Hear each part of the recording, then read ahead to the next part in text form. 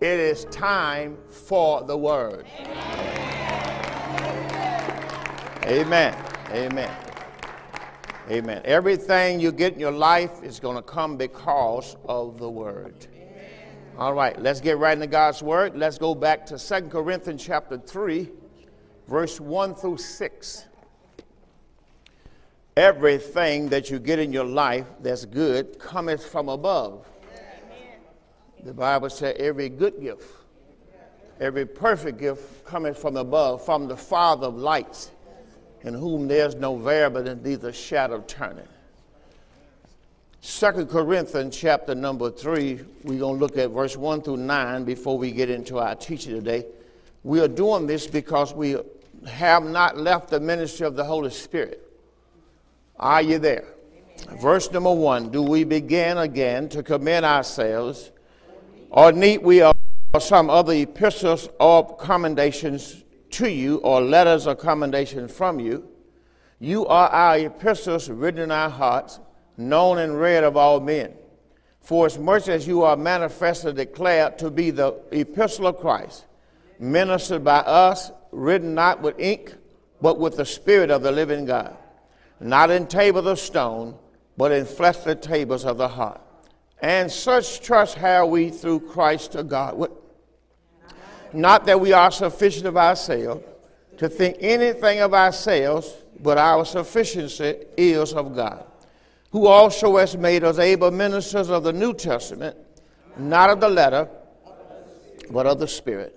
For the letter killeth, but the Spirit giveth life. That's why we are doing the ministration of the Holy Spirit, the ministry of the Spirit of the living God. Amen. So let's go to our subject, Ephesians chapter 4. Look like we're going to be here a while. Ephesians chapter 4 is what we're going to read today. Let's do verse 29 through 32. Ephesians chapter 4, verse 29 through 32. When you get there, say amen. Let's read that together. Let no corrupt communication proceed out of your mouth, but that which is good to the use of edifying, and it may minister grace to the hearer. And grieve not the Holy Spirit of God, whereby you are sealed unto the day of redemption. Let all bitterness and wrath and anger and clamor, evil speaking be put away from you with all malice. And be kind one to another, tender-hearted, forgiving one another, even as Christ has done what? Forgiven you. He's already forgiven you. Amen. You may be seated.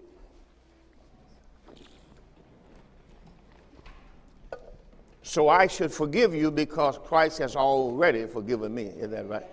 Let's pray. Father, we thank you now for your Holy Spirit. Thank you now for your grace, your mercy, your love. Now we ask you to lead us and guide us. Teach us your word. We bless you now. We praise you. We appreciate you. We thank you for giving us eternal life. And Lord, now teach us how we have it. We want to make sure everybody in this place has eternal life. In the blessed name of our Lord Jesus, we pray, and through your precious blood, all that agree with their prayer said amen. Amen. Amen. My heart and prayer to God is, like Paul is, that you may be saved. That is my ultimate goal as a pastor, is to make sure that the people that I pastor has come into the full knowledge of our Lord Jesus Christ. Amen. All right. So what I want you to do now is Ephesians chapter 4 and verse 30. Ephesians chapter 4 and verse number 30. We're going to read that one more time.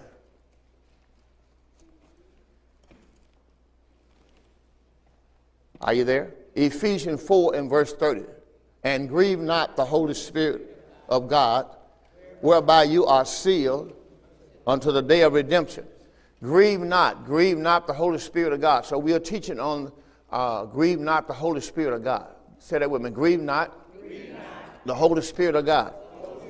All right. Now we gave you a definition for the word grieve. We want to put that on the screen because we got several words for the word grieve. Grieve. You want to put that there. And he told you do not grieve the Holy Spirit. Now, we're going to get to that eventually. But I have to I have to be able to show you, grieve not the Holy Spirit. There's a lot of words up there. Number one word means to offend. So you can offend the Holy Spirit. Number two, you can displease the Holy Spirit. You can cause him to mourn. The Holy Spirit now. I'm going to give you some more, so you're going to add something to what you have up there. You can inflict pain on the Holy Spirit. You can oppress the Holy Spirit. There it is. You can burden the Holy Spirit. Isn't that something? You can make the Holy Spirit sad by the way you live your life. So we want to deal with this because that's the definition of the word grieve, and we don't want to do that. See, if the Holy Spirit is going to work with us, we have to work with the Holy Spirit. That's why the Bible said we are his workmanship, created in Christ Jesus unto good works. And so everything we do, we're going to need the Holy Spirit to help us. Somebody say amen. Amen. Everything we do, we're going to need the Holy Spirit to help us. Amen. Somebody say amen. You can't do anything without him, right? All right, so let's get into this because the whole meat of it is there are three things that has to happen. There are three things that has to happen. These first three chapters, the first three chapters has to happen. If you don't get the first three chapters, you will understand the last three chapters. First of all, why do I need the first three chapters? See, I need the first three chapters because it's going to tell me what God has done for me.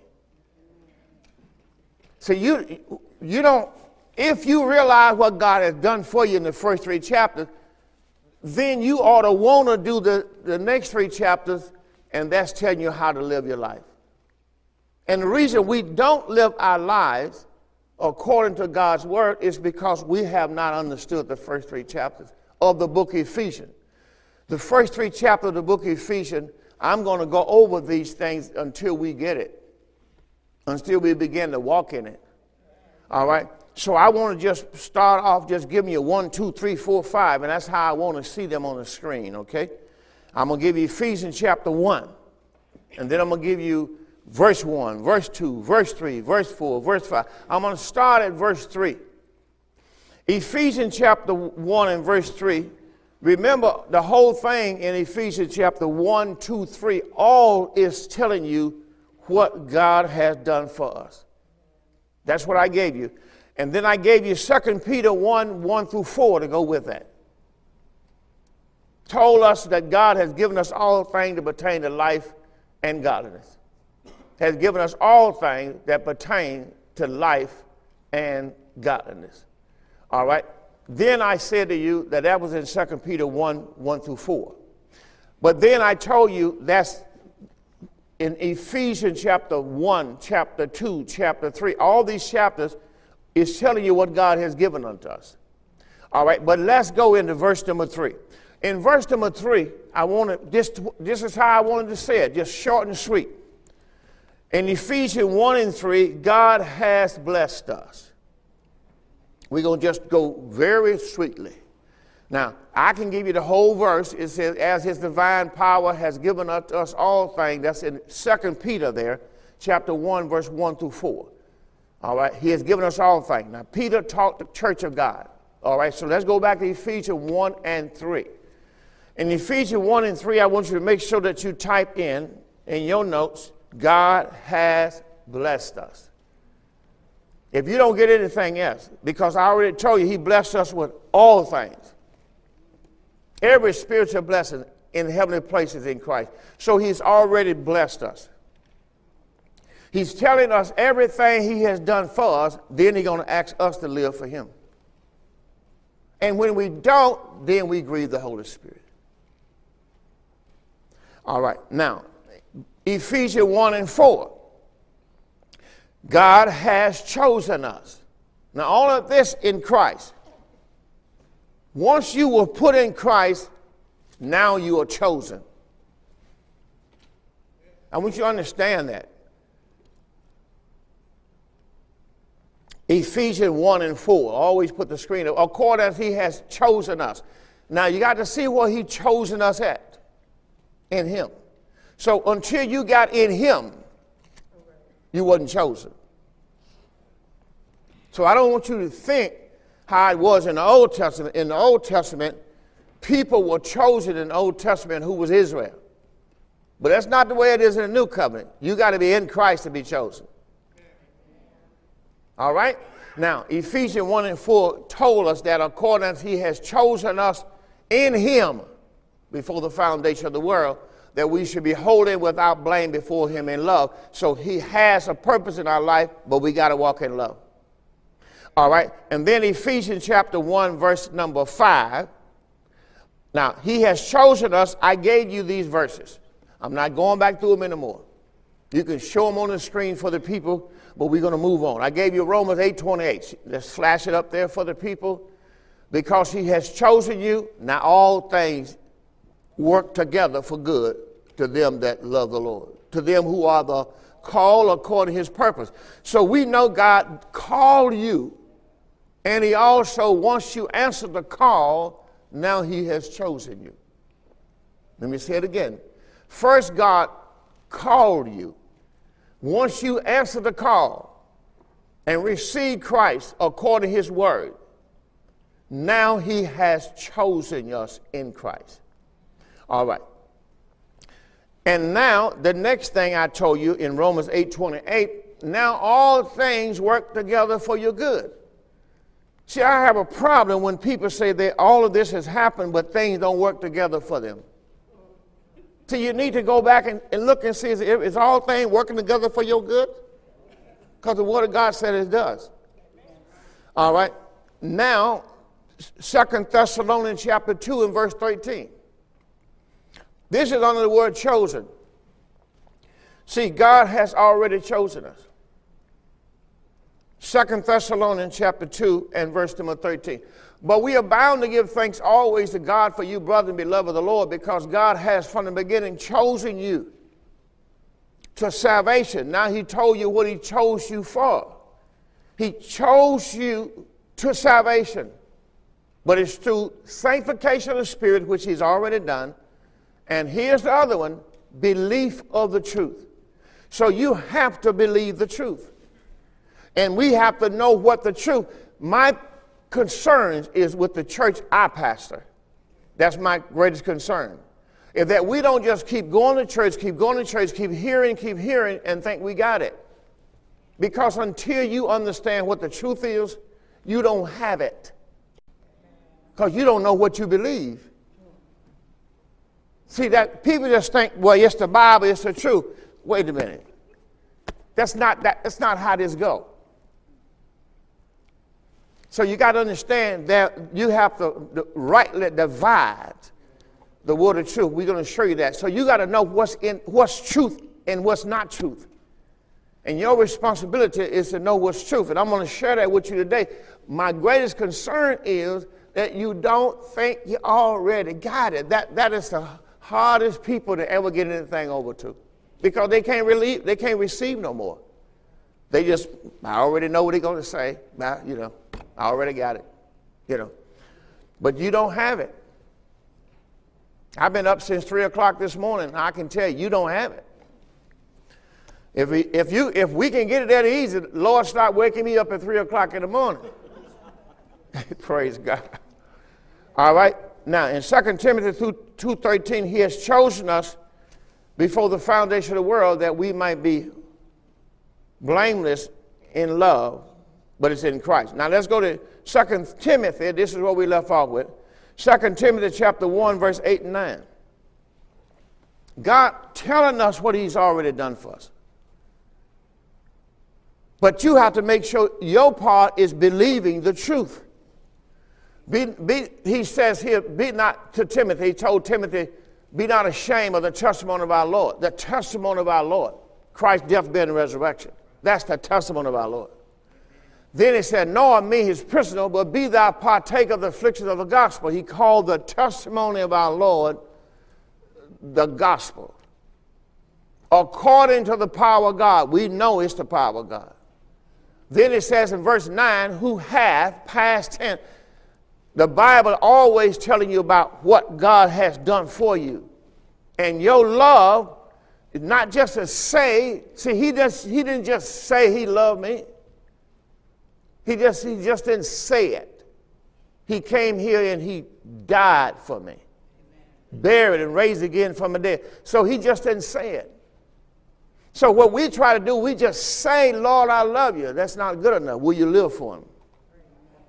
Are you living for him? If you're not living for him, that saying you love is not what he needs to hear. Saying one thing and doing something else is hypocrisy. Who has saved us. Saved us. That's what he did for you. Then he called us with a holy calling. See, so you can see what he did. He called me to salvation. He saved me. Not according to my works. See, we live in a time right now that people put their works out there.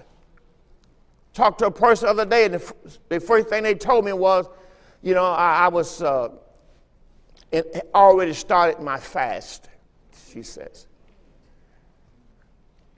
Turns God off. I've already started my fast. And I want to say, for what?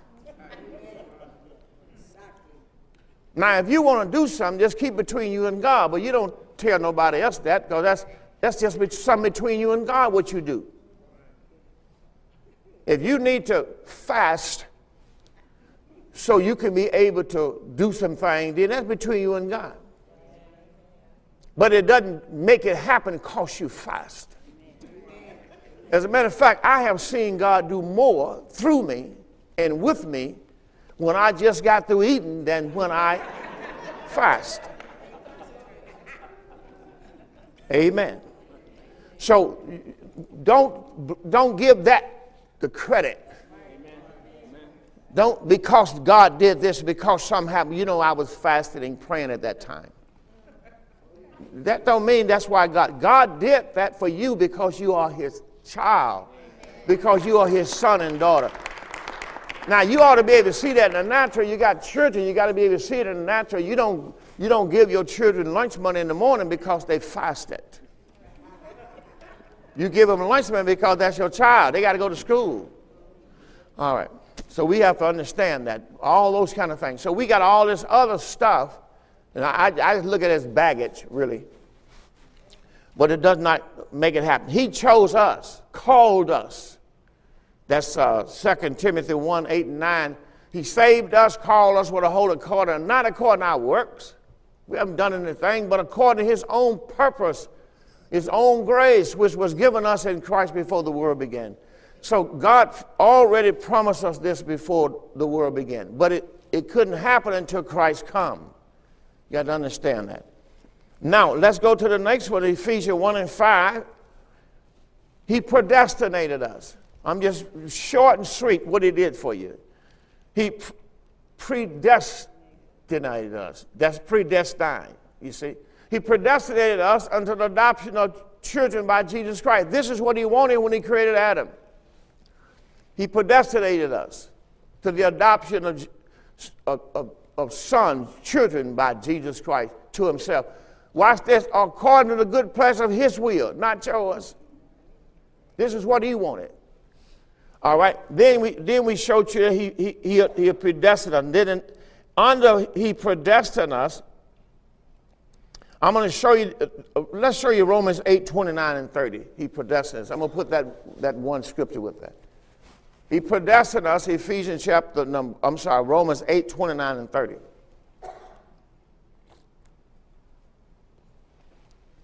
The book of Romans, chapter 8, and verse 29 and 30. He predestined us. The Bible said, for whom he did foreknow, he also did predestinate. Here it is, to be conformed to the image of his son. So his whole thing was so we would be conformed to the image of his son. Now, to be conformed to the image of his son has to do with the mind. I'm going to be teaching on that. And that's why Paul told us, be transformed by the renewing of your mind. So his whole thing is, whom he foreknow, he also predestinated to be conformed. to the image of his son. Now he's talking about it in your mind, to the image of his son, that he might be the firstborn among many brethren. Let's see that same word. Verse 30 says, moreover, whom he did predestinate, he also called.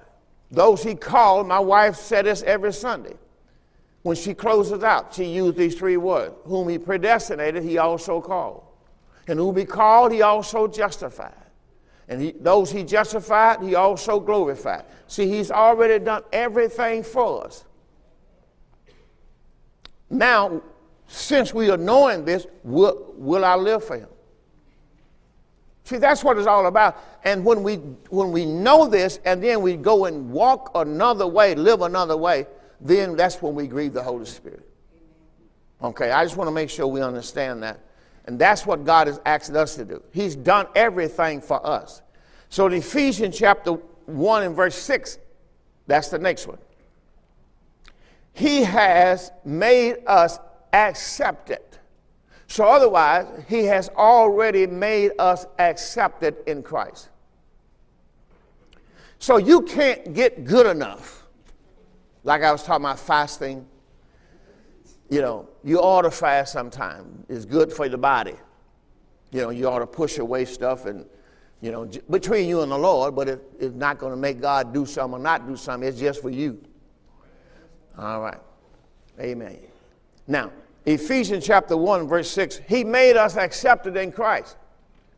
The Bible said, to the praise of the glory of his grace, wherein he hath, past tense, made us accepted in Christ. Now, if he's already made me accepted in Christ, how did he do it? Here it is. Remember what I'm giving you here, because this is very important. Let's go to Romans chapter 3, and let's start reading verse number 21. And you want to put down us, he justified us. I just showed it to you, didn't I? I showed he called you. He justified you. It was 4, remember? It's not this 2, it's 4. Yeah, but he also glorified us. But I'm showing you he did justify me. I just showed it to you, right? I'm going to show you again. Here it is, Ephesians 1 and 3. God has blessed us. Number 2, God has chosen us. God has called us. God has saved us. God has predestined us. All right, and now we get into the next one. God has accepted us in Christ. Now, we're going to go to, let's show you before I go to Romans. We already showed you Ephesians 1 and 6. We accepted us in the beloved. Ephesians 1 and 6, right? Now, let's go and show you that in Colossians 1:14.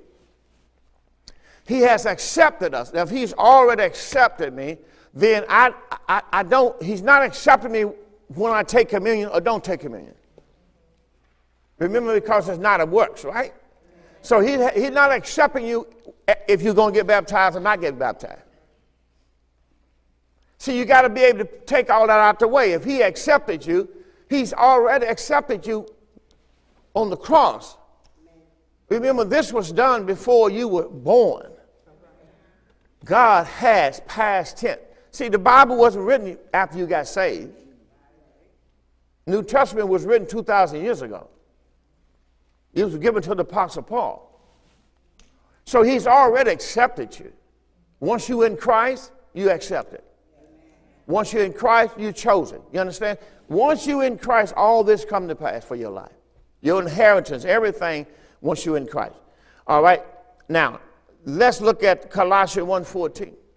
See, he's already accepted us. So if I know he has accepted me, some things he has done in my life, in whom we have redemption. What is redemption? Now, don't forget this word, because a lot of people don't practice this word in their vocabulary spiritually.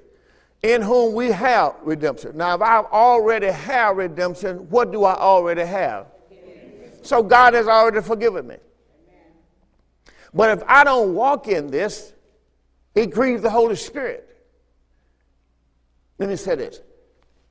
The Bible said God has forgiven us. Put it on the screen again.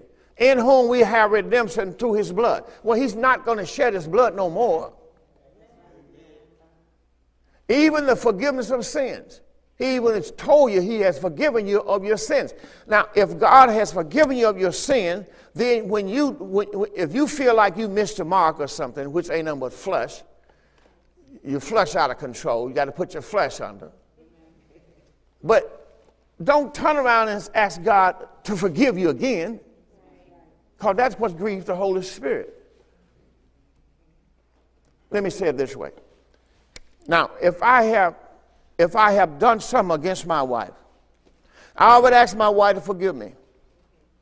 But I get up the next morning and I say, Sister Crump, I want to say something to you.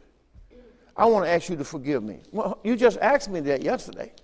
Well, I know, but I forgave it yesterday. Well, why are you asking me again today? You don't think I forgave you?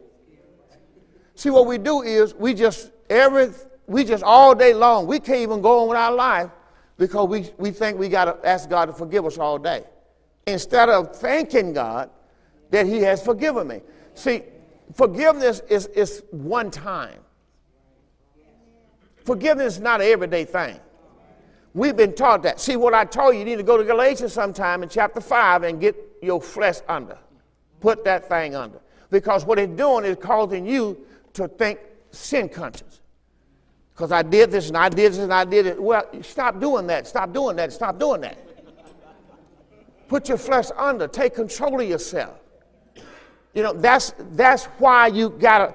What's going to cause me to do that, Pastor? When I look at Ephesians chapter 1, 2, 3, and see everything he's done for me and given me, then I'm going to look over here and say, why am I keep doing that?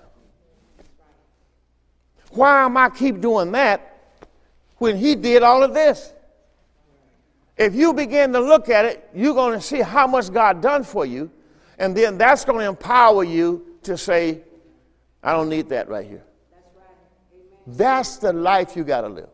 But if you don't get taught about what he's done over here and get this in your spirit, then you're not going to be empowered. See, he's empowering you to live holy. I like the way Joseph says.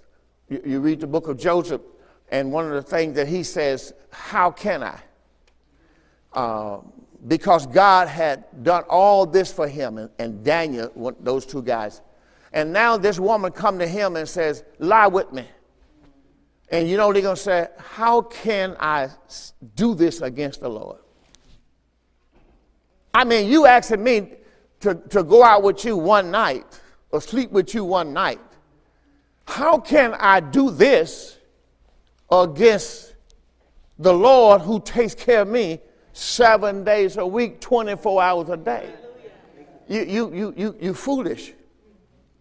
He asked me to give up everything I have with him, my relationship with him, my fellowship with him, everything he's given me, just for one night stand. See, if you'll see what the enemy is asking you to do, you already see that he put the bar so high over here. You got to you got to measure his love. His love is so deep, you cannot go under it. It's so high, you can't go over it. It's so wide, you can't go around it. So he's telling you, you got to weigh the circumstances. Give the Lord a big hand.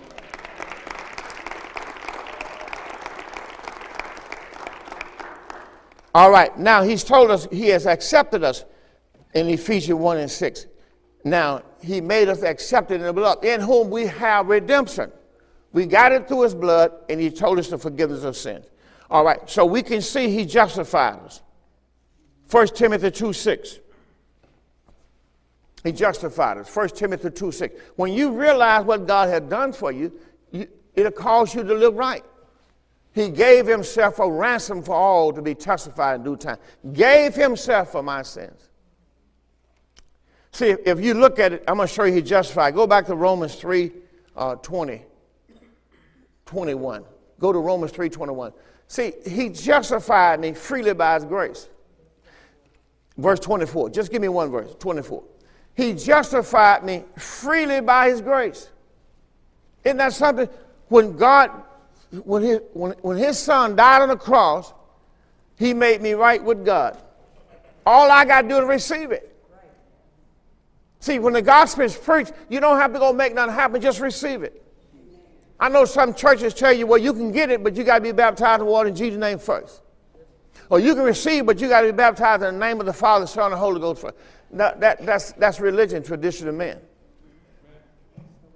All you have to do is receive. Freely you have received, freely give. So the gospel is free. Salvation is free.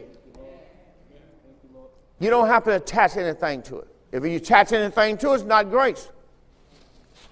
Being justified freely. See, when something is freely, without any restraints, without any cost, it's free. Being justified freely by His grace is through the redemption that's in Christ Jesus. What's the word redemption again? Right. He has justified you freely by His grace through the forgiveness that's in Christ Jesus. His precious blood. See?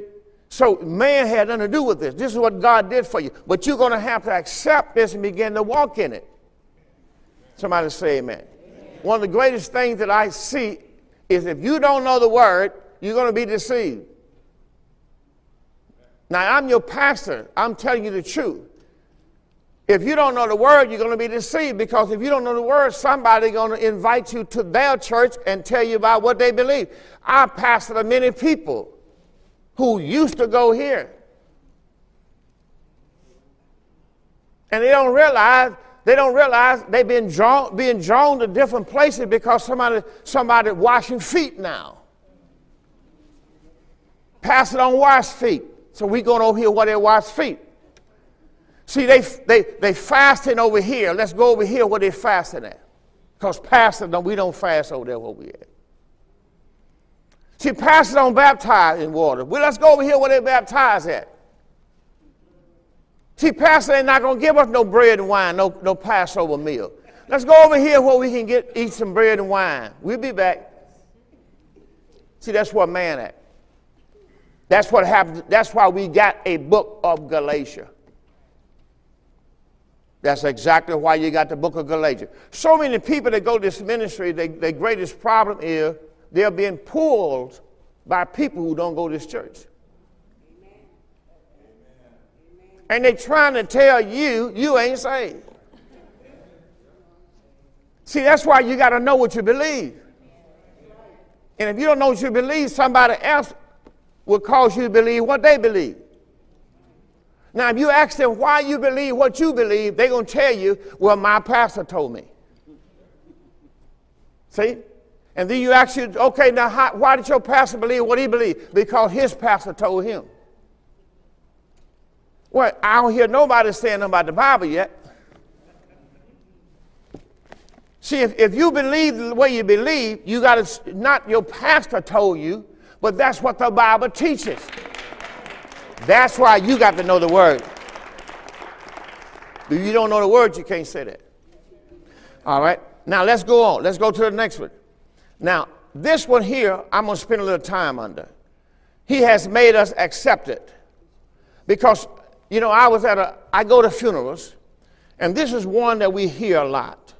Revelation 14:13. We hear this a lot at funerals. If you've been to funerals lately, you probably heard this.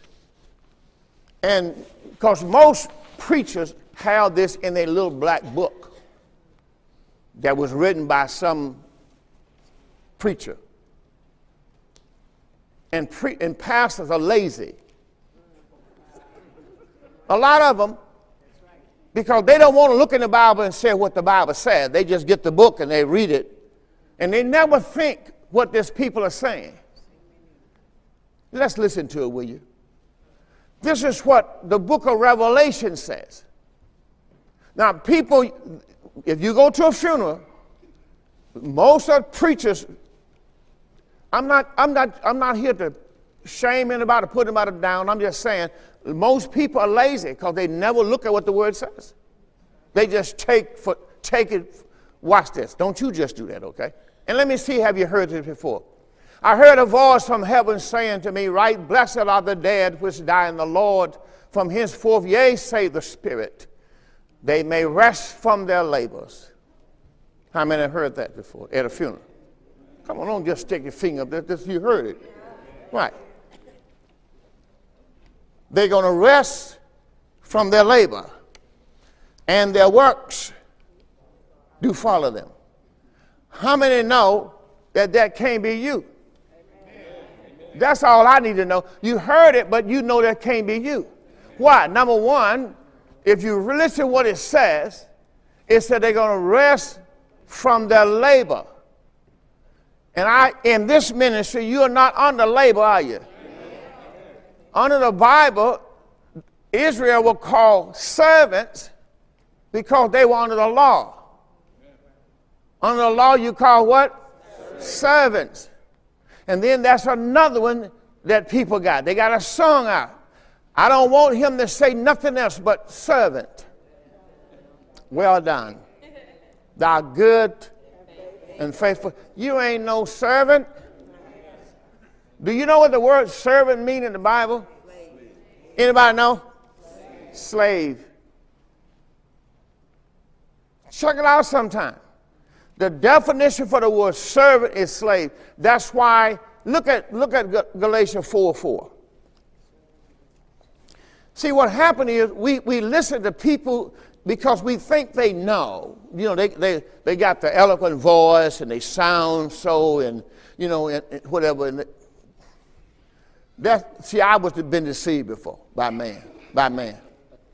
Now, I say that the heir, as long as he's a child, is different, nothing from a servant, though he be Lord of all. Lord of all.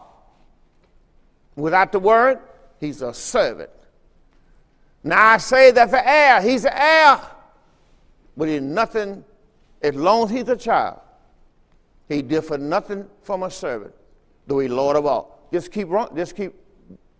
But is under tutors and governors until the time appointed of the Father. Jesus was the heir, but as long as he was under the law, he was a servant. As long as he was under the law, he was a servant, and he was born under the law. He could not be a son until he was raised from the dead.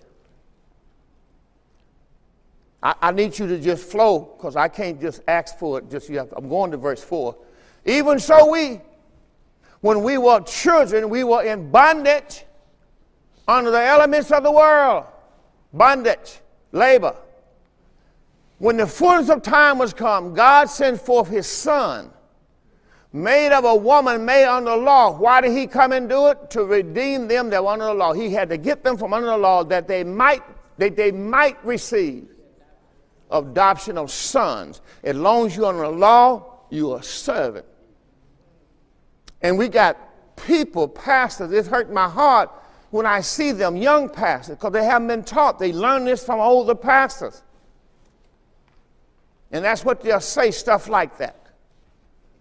I just want to hear him say, servant, well done. And then people goes out and write a stupid song. Some of you heard it? Write a stupid song about it. Just want to be servant, well done. Well done, thy good and faithful servant. Thou hast been faithful in a few things. Come on up, I'll make you ruler over many.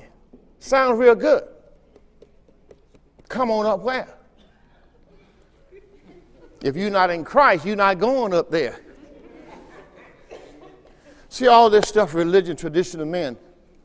And most people are just dying because they don't know the truth. Now, I'm getting ready to check you out and see how much you know. Are you ready? Yeah, now you got quiet on me. See, my job is to make sure that people I pastor is not ignorant. My job is to teach you the word. All right? That's my responsibility. So did you understand that? Rest a little while. Come on up and rest a little while. Let's go to Matthew 11:28. You know, they didn't have to. Those people were under the law. Now, they were dying. And yet this man said that you'll be able to rest from your labor. But that's not how God wanted them to rest. They refused God's rest. That's why you have the book of Hebrews chapter 3 and 4. I'll share a little of that with you just a moment. But God said to them in Matthew 11:28, come unto me, all you that labor. Now this is what Jesus said to the children of Israel in Matthew 11:28. Come unto me, all you that labor and are heavy laden, because they were under the law. And I will give you rest. So he promised them rest. Then he said, take my yoke up on you and learn of me. My yoke is the Holy Spirit. Receive the Holy Spirit and then learn of me. I'm meek and I'm lowly in heart, and you shall find rest unto your souls. So it doesn't make any difference if you die and go to hell. Your soul did not get rest. Christ came that you might have life. Also, he came that you might have rest. Once you're in Christ, you have rest for your soul. Is you listening to me? Amen. All right. Now, did I finish those 3 verses? My yoke is easy and my burden is light. Now, let's go to Hebrew. In the book of Hebrews, in the last few chapters, verses, in chapter 3. Hebrew chapter number 3. And let's start reading in verse 14. And we're going to take Hebrews 3:14 and go right into chapter 4 and show you a few verses.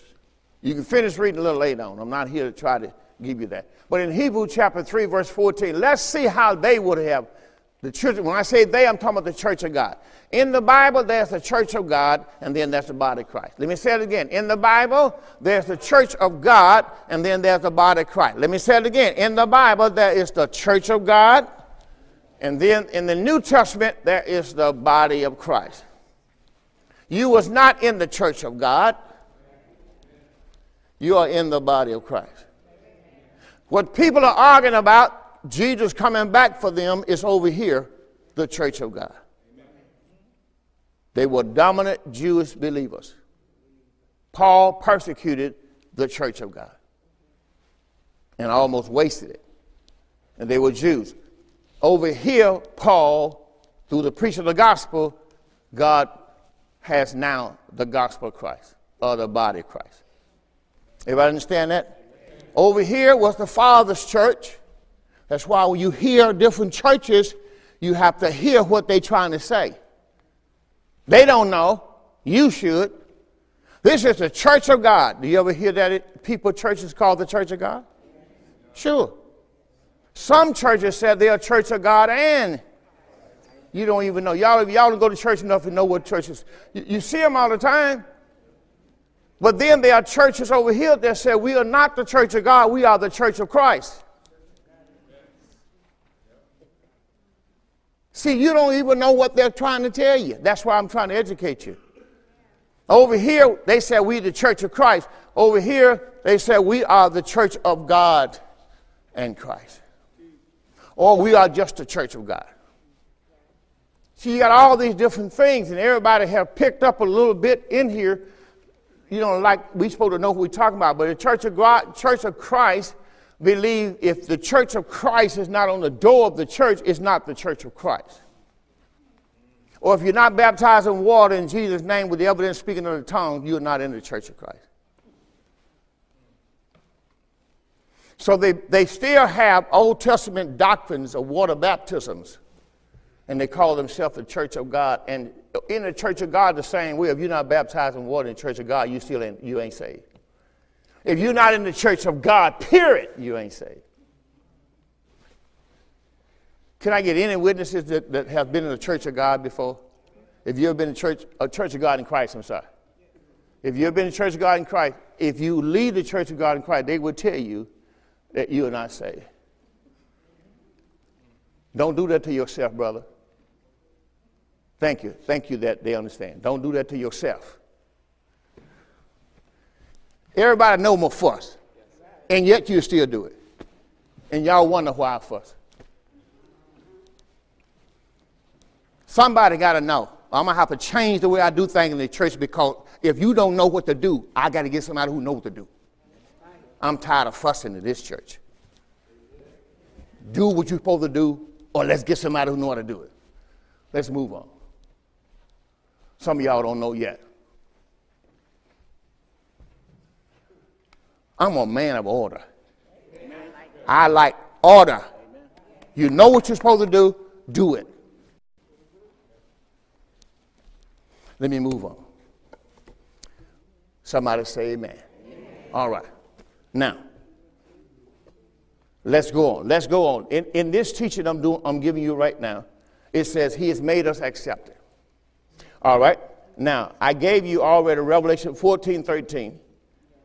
I gave you Matthew 11:28. Isn't that right? All right. Then I'm at Hebrew chapter number 3, verse 14. Okay. Thank you very much. For we are made partakers of Christ if we hold the beginning of our confidence steadfast to the end. What's the word confidence in that verse? Can you put that in the good news, that same verse, Hebrew 3:14? I apologize to this church, okay? I apologize. I just believe in order. You know what you're supposed to do what you're supposed to do. No respect of persons. I'm ministering on the ministry of the Holy Spirit. And the Holy Spirit can be grieved. You just can't just let somebody do something. It'll grieve the Holy Spirit.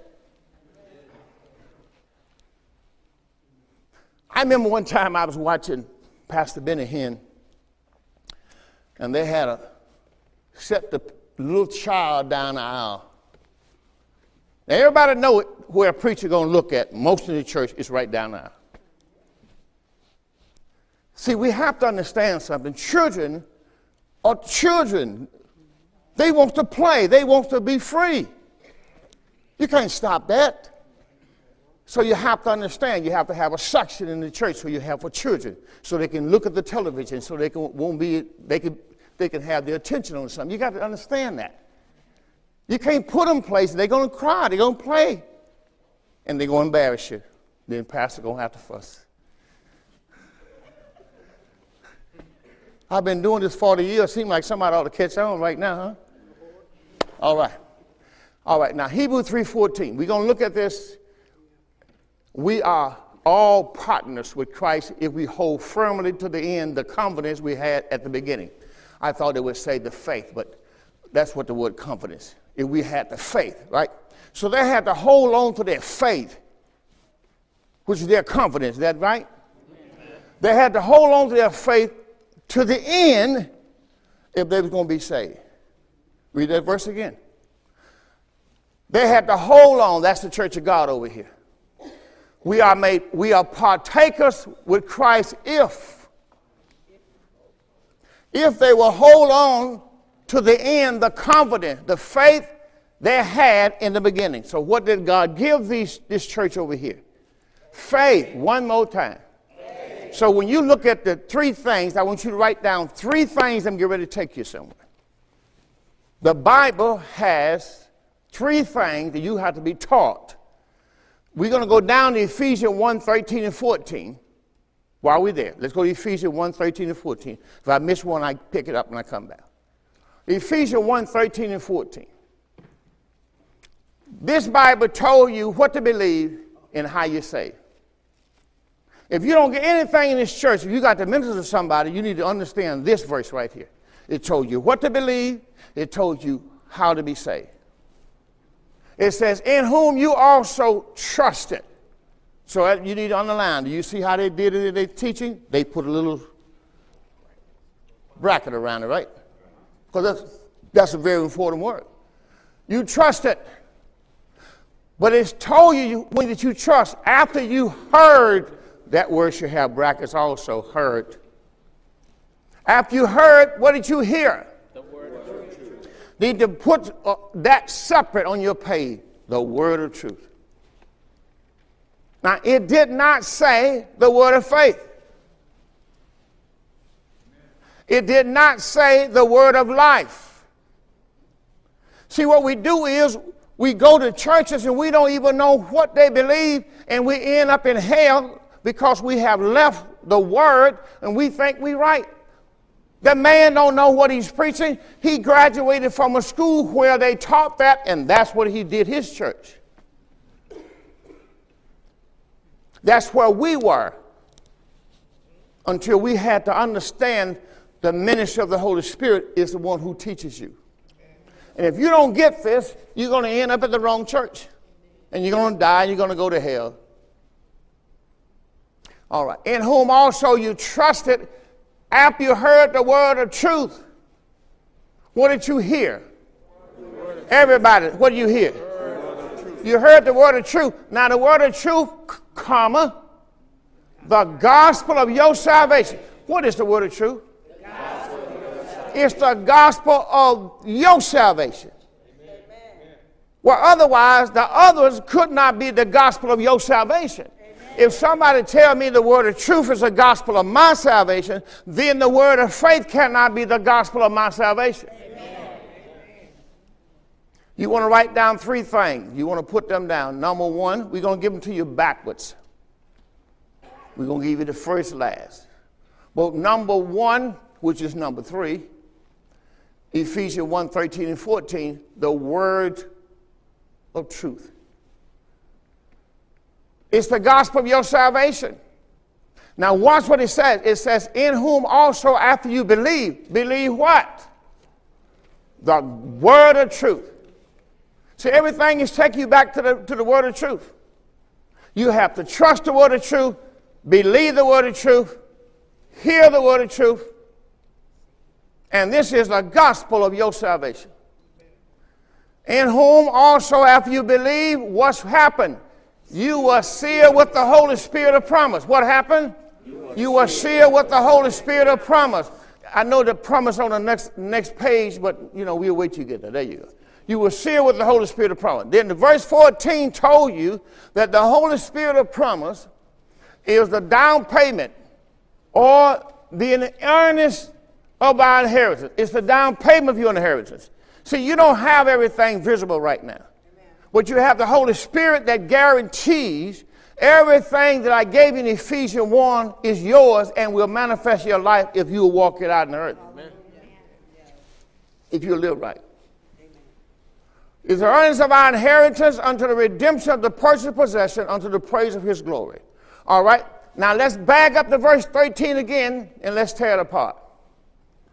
In whom also, number 1, you trusted. After you heard the word of truth. After you heard the word of truth. And he told you the word of truth is the gospel of your salvation. Say the word of truth. The word of truth is the good news. Is the message of my salvation. All right. Now, I need to know if there are other messages in the Bible. Let's go to 2 Timothy 2:15.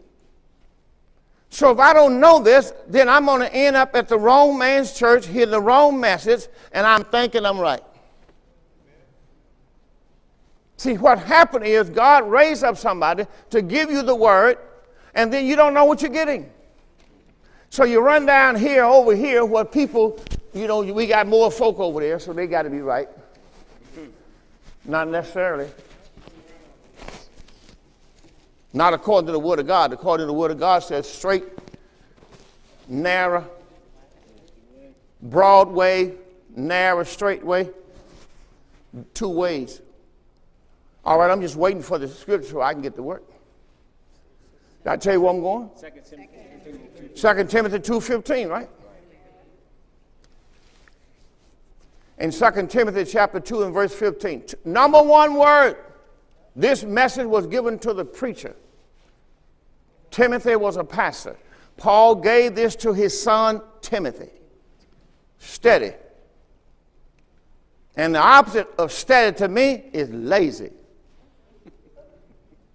Because if you're lazy, you're not going to know the word. Amen. You'll be getting up in the pulpit talking about Revelation 14:13.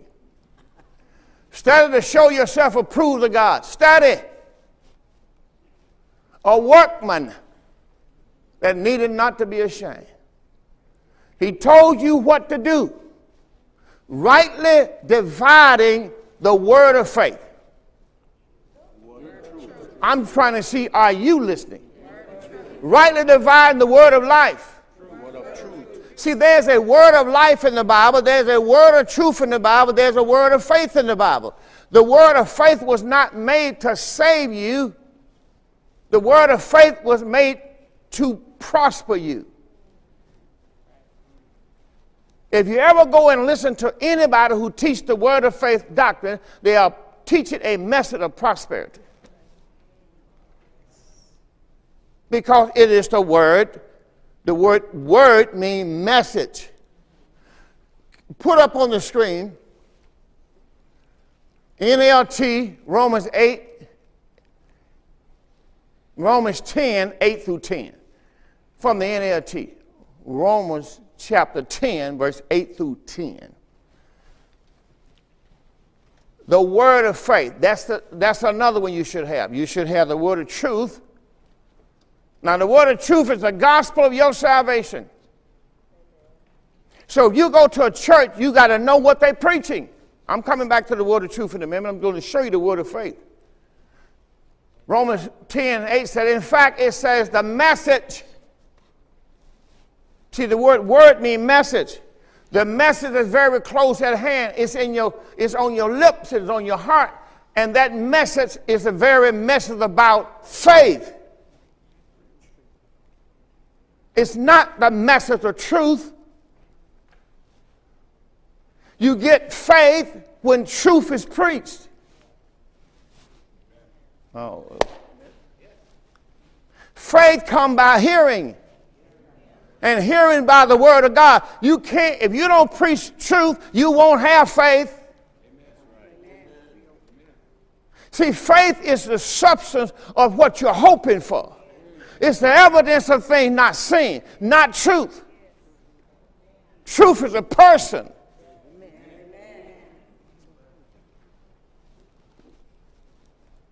See, faith is the spirit you get from the person you receive. That's why the Bible said we have the same spirit of faith. Faith is given to you to live. Faith is given to you to communicate with God.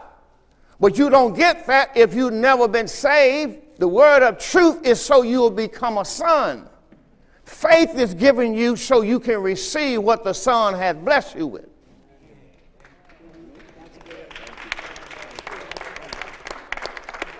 Everybody understanding, I hope, here. In fact, the message is very close at hand. It's in your lips, in your heart. The very message, the message of faith that we preach. What does a message of faith say? It's open declare that Jesus is Lord. If you open declare that Jesus is Lord, who he is, he's Lord. Believe in your heart that God raised him from the dead, you will be. See, the word of faith promises you will be if you don't waver. You can't get anything, James says, about faith if you waver. I'm waiting for the next verse. Romans 10, 8 through 10. For it is by believing in your heart that you are made right with God. Let me say it again. It's by believing in your heart that you're made right with God. Can you go to Romans 3:24? We're going to come right back to this verse. It's by believing in your heart you're made right with God. Well, that's not what the word of truth says. The word of faith says you got to believe in your heart you're made right with God. Yet God in his grace freely makes us right in his sight. He did this through Christ Jesus when he freed us from the penalty of our sins. He did it here. He justified us freely by his grace. Put that in the King James, Romans 3:24. See, I just showed it to you. I said to you, God justified you by his faith, by his grace. I said you did nothing, and God made you right with himself. Being justified freely by his grace. How was you made right with God? Now I need you to read and say something. Being justified freely how? By grace through the redemption. The reward of redemption is his blood that's in Christ Jesus. So you redeemed by the blood of Christ. You were justified freely by his grace. Now go back to that verse, Romans 10 and 10. So if you hear what it's telling you, we was in the NLT, Romans 10 and 10. Now he's telling you that you got right with God by your confession, by your belief.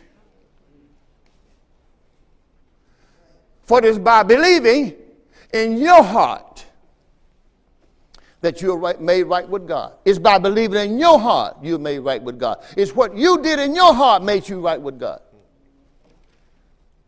The cross justified you freely by his grace. The word of faith says, believe in your heart you right with God. And it's by openly declaring faith you are saved. Ephesians 2:8 says, by grace you are saved. If anybody can see the truth? See, the word, the difference is, it's like the leaven, it's like the two things, the wheat and the tares. They both look so much alike. I believe when Eve went in the garden to eat, she didn't know which one. They look just alike. Which one is the, well, shoot, I just take that one. She didn't know it was too close. And that's the word of life. The word of truth is the revealed word, if you're taking notes. The word of truth is what? It's the revealed word. Now, how many in this church know what it means when I say the revealed word? The word reveal. What's the revealed word? If something is revealed, what does it mean? Paul's message is a revealed word. That means God had to give it to him by revelation. He didn't have nobody he could go and get it from in the earth. Nobody. It had to be revealed from heaven. The Holy Ghost is the only one that can reveal to you the Word of God. So that's how Paul got it, by the Holy Ghost. The Spirit of truth comes to give you the word of truth. The Spirit of truth, when the Spirit of truth is come, John 16:13, when the Spirit of truth is come, he shall teach you all things. He shall bring all things to your remembrance. You cannot know the word of truth without the Spirit of truth.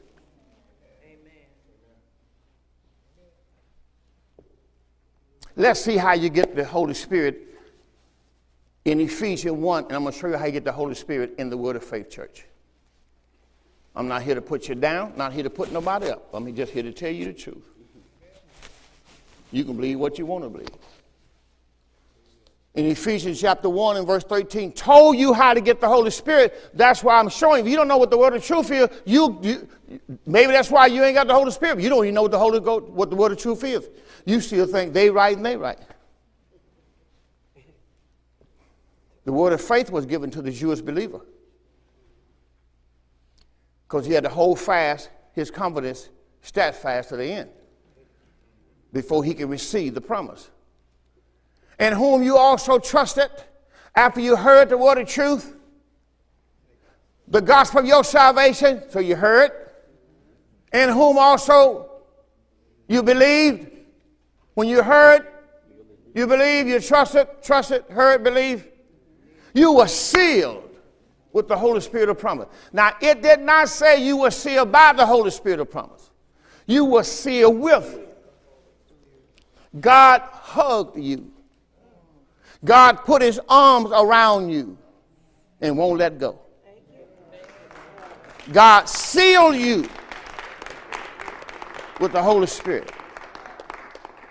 You can't get away from this. He has his loving arms around you. You are now in him, and he's in you. You seal you with the Holy Spirit. Well, let's go and see how you get the Holy Ghost in a Word of Faith church. I'm going to preach faith to you. Let's go to Mark 11:23.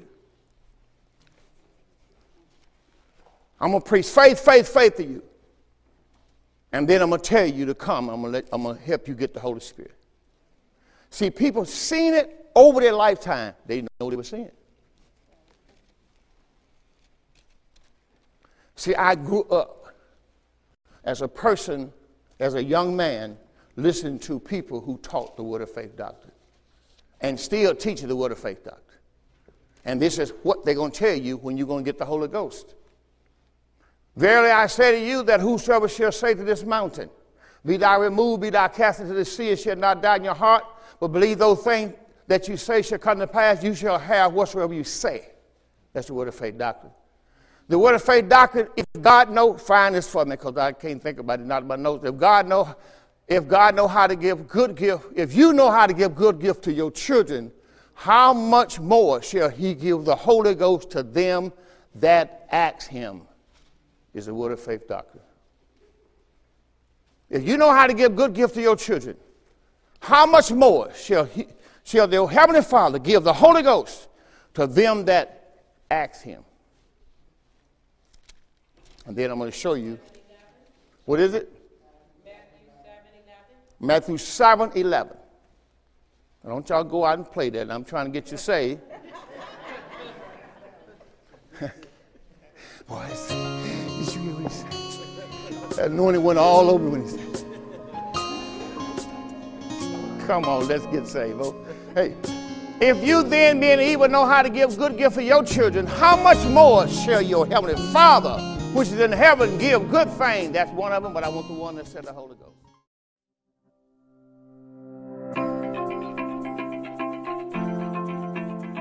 Thank you for listening to the Door of Faith Ministries podcast. I hope this message was a blessing to you, and we look forward to seeing you on the next episode. If you're listening on iTunes, be sure to give us a 5-star rating. Also, be sure to find us online at www.mydooroffaith.org. That's www.mydooroffaith.org.